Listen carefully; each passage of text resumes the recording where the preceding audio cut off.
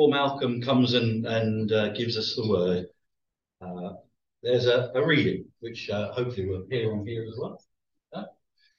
And it's from Romans, chapter 8, reading from verse 14. Romans 8:14. For those who are led by the Spirit of God are the children of God. The Spirit you received does not make you slaves, so that you live in fear again. Rather, the Spirit you received brought about your adoption to sonship, and by him we cry, Abba, Father. The Spirit himself testifies with our spirit that we are God's children.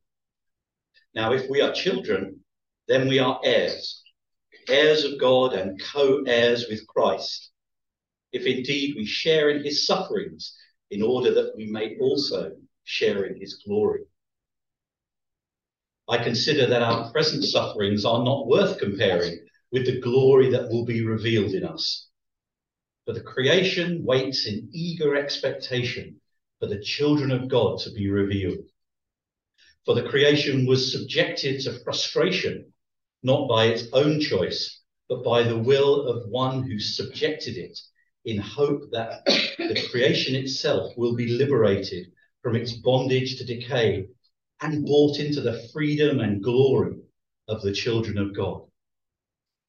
We know that the whole creation has been groaning as in the pains of childbirth right up to the present time. Not only so, but we ourselves who have the first fruits of the Spirit groan inwardly as we wait eagerly for our adoption to sonship, the redemption of our bodies. For in this hope we were saved. But hope that is seen is no hope at all.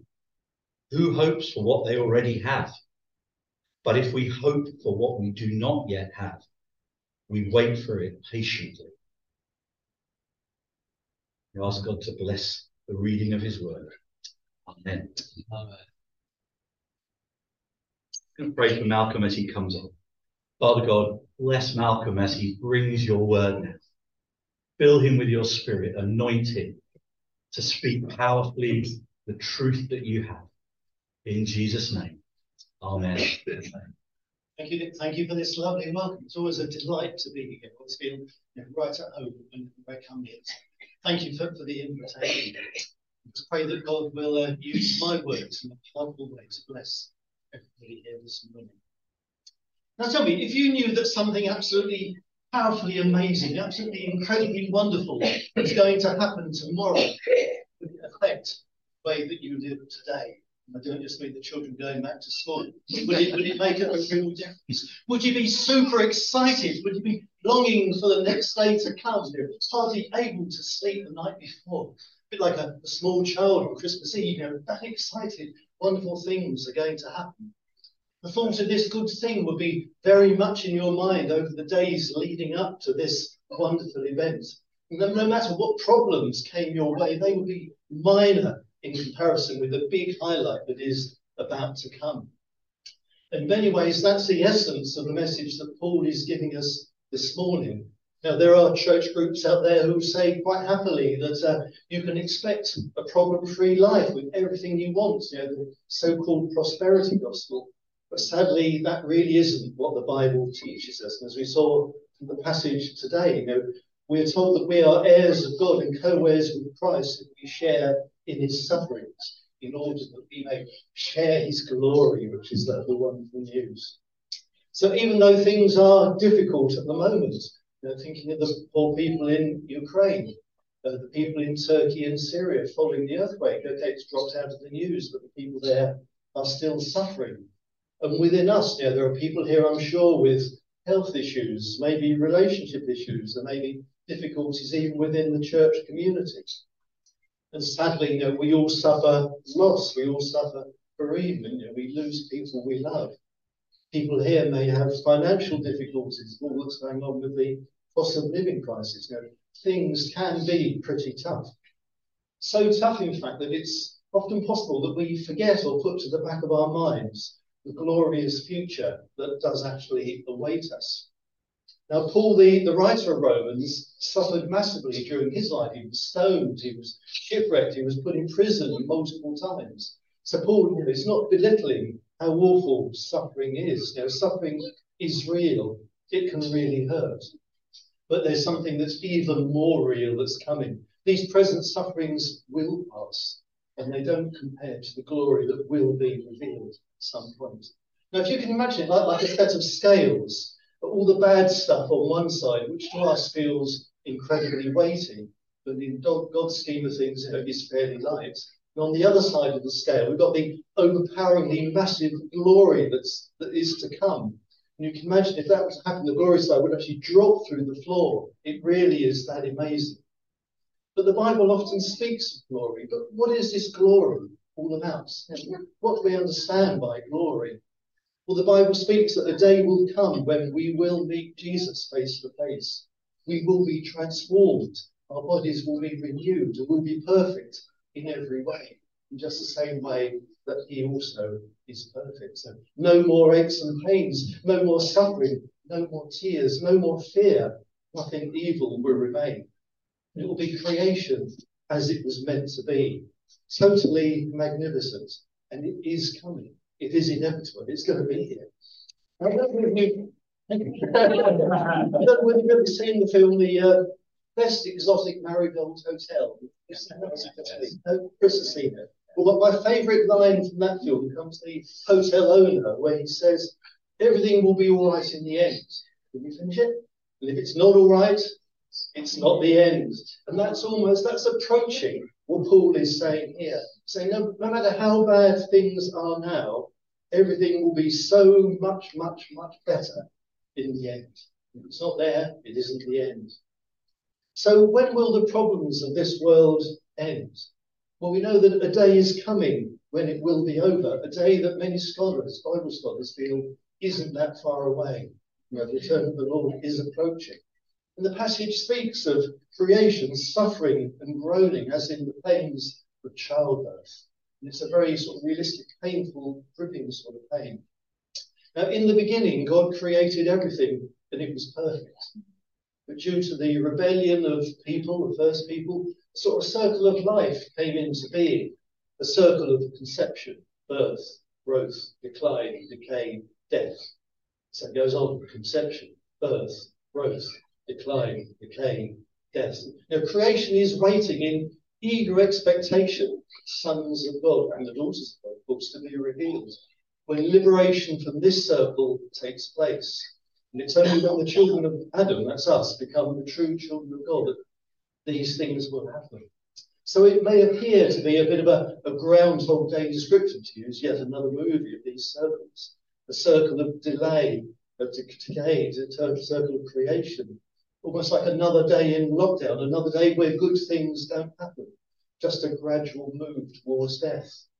And it looks circular, and the world around us sees it as this circular pattern of birth and eventually death. But that isn't the way God planned it to be.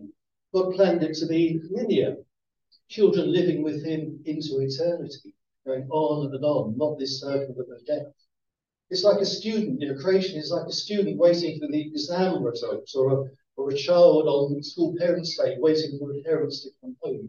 Their necks were stretched out in eager excitement, waiting to hear the good news. So it is with creation. Creation is sitting there, decimated by pollution, torn apart by the actions of people, with its metaphorical neck stretched out, waiting to see the first children of God revealed. So the creation itself can be liberated from this bondage and decay.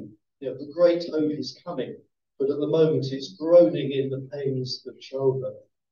Now, I'm very fortunate. I've been very blessed. And I've been through the experience of childbirth 3 times. I hasten to add, as an observer, rather than being actually there, but I was blessed 3 times to be it. It was absolutely awful to see Anne in such pain. She was my superwoman then and is now. But the pain is definitely positive. I've probably upset every mother in the room now by saying this, even as a remote participant. It is very positive. Positive because we were expecting the birth. Of course, once the baby arrives, the joy is so overwhelming that the pain is forgotten. until the next baby is due. Once they know the feedback, you can't quite get over it. So what Paul is telling us in this part of Romans is that we as believers are children of God. We're privileged by the Spirit of God and on Jesus' death on the cross to have that wonderful time. But creation is now waiting. It's waiting for the changes to happen, waiting with eager longing. It's as if the waters of childbirth have broken. The contractions have begun. The midwife has been summoned. She's on the way. Nature is just waiting for the appearance of the children of God on the return of Jesus. Now, worthy in many ways are the campaigns of the environmentalists to try and stop the destruction of nature. They're working hard to do it. But I would say it's not environmentalism that will save the world. It's evangelism. The children of God are brought to Christ by the teaching of the gospel, the good news, and the fact that we can see the creation around us groaning, insects, animals, plants all declining, nature creaking in all sorts of ways. And there are also significant increases in the number of earthquakes and volcanoes in recent years. In fact, when I was preparing this, I did a bit of background research, and I found a graph showing how volcanoes and earthquakes have increased over the last 100 years. And the graph starts off quite low 100 years ago, and it stays fairly low until the last decade. The graph suddenly shoots up. So we can see that things are definitely happening. Nature is groaning, things are happening. But there are also increases in violence. We've seen it just in Sudan in the last couple of days, all indicating that we are in the final phase of history. Now, from the biblical perspective, this is very positive groaning, as it's the groaning of childbirth, as I mentioned a while ago. This is sons and daughters of God are to be revealed, and it is getting closer. New people are coming to Christ all the time. But for us oldies in Christ, the message is to hang on in there, despite the problems we now face. Good things are happening. But the Bible does warn us that things will progressively get worse and worse, to the extent that God's people will call out for the return of Jesus to bring an end to this suffering. If I can quote Jesus' words in Matthew 24, where it says, you will hear of wars and the rumours of wars, but see to it that you are not alarmed. That's the key bit. Such things must happen, but the end is still to come. Nation will rise against nation. Interesting, the word there is ethnos. That means ethnic group. So ethnic group will rise against ethnic group, which again you can see it is happening. Kingdom will rise against kingdom. There will be famines. There will be earthquakes, as I mentioned. And all these are just the beginning of earthquakes. Things will speed up. Things will become more frequent. They will get stronger, as is the way with birth pains. Those of you who have been through labour know how it gets worse and worse, more and more frequent, more and more painful. And that is the nature of the way things are going today. So the fact that this groaning is going on tells us that the glorious future is just around the corner. So don't be alarmed. Don't be distracted when you hear of a massive hurricane. Think of it as a labour pain. When you see whole areas flooded, think that's a labour. When you hear of wars, it's yet another labour pain as we get closer and closer. But the key thing for the church is that we remember the suffering people, we pray for them, we do our best to try and help them in any practical way we can. But all of creation is groaning for God to reveal his sons, his daughters, and restore things back to the way they were meant to be. So the passage that we read moves on from the groaning of creation to where we stand. We have been saved from our sins, saved from destruction by the death and resurrection of Christ, which is an amen to that. We have the promise of a glorious future, but we are not yet at the end of the process of being fully adopted into God's family. It's like we've got our adoption certificates, but we haven't yet seen our Father face to face. We haven't seen our full redemption of our mortal bodies, not yet raised with Christ when he comes to meet us in the clouds, it says in 1 Thessalonians 4. We have the first fruits, we have the Spirit within us, but we desperately need to move on from our mortal bodies with our creaky knees and creaky backs and all the rest of it, and wait for the redemption of our bodies. Now remember that when your back goes or your arthritis in your hands is really playing up, or some other life-limiting condition arrives, you may wish to comfort yourself with the thought that you have a new resurrection body on order. You can cast your thoughts forward to the day when this will happen, that great and glorious day.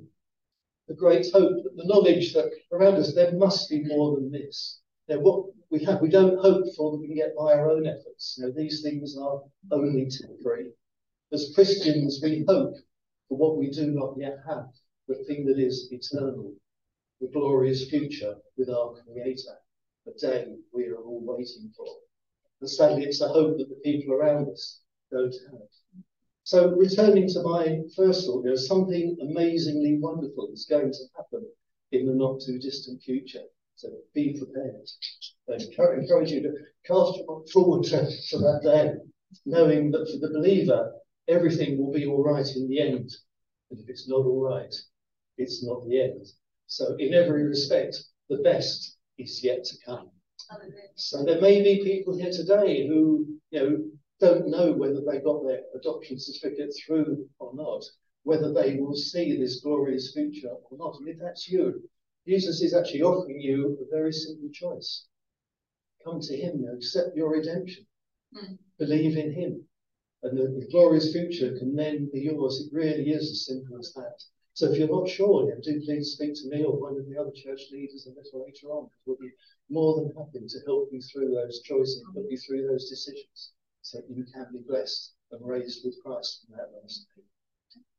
I want to say amen. Amen.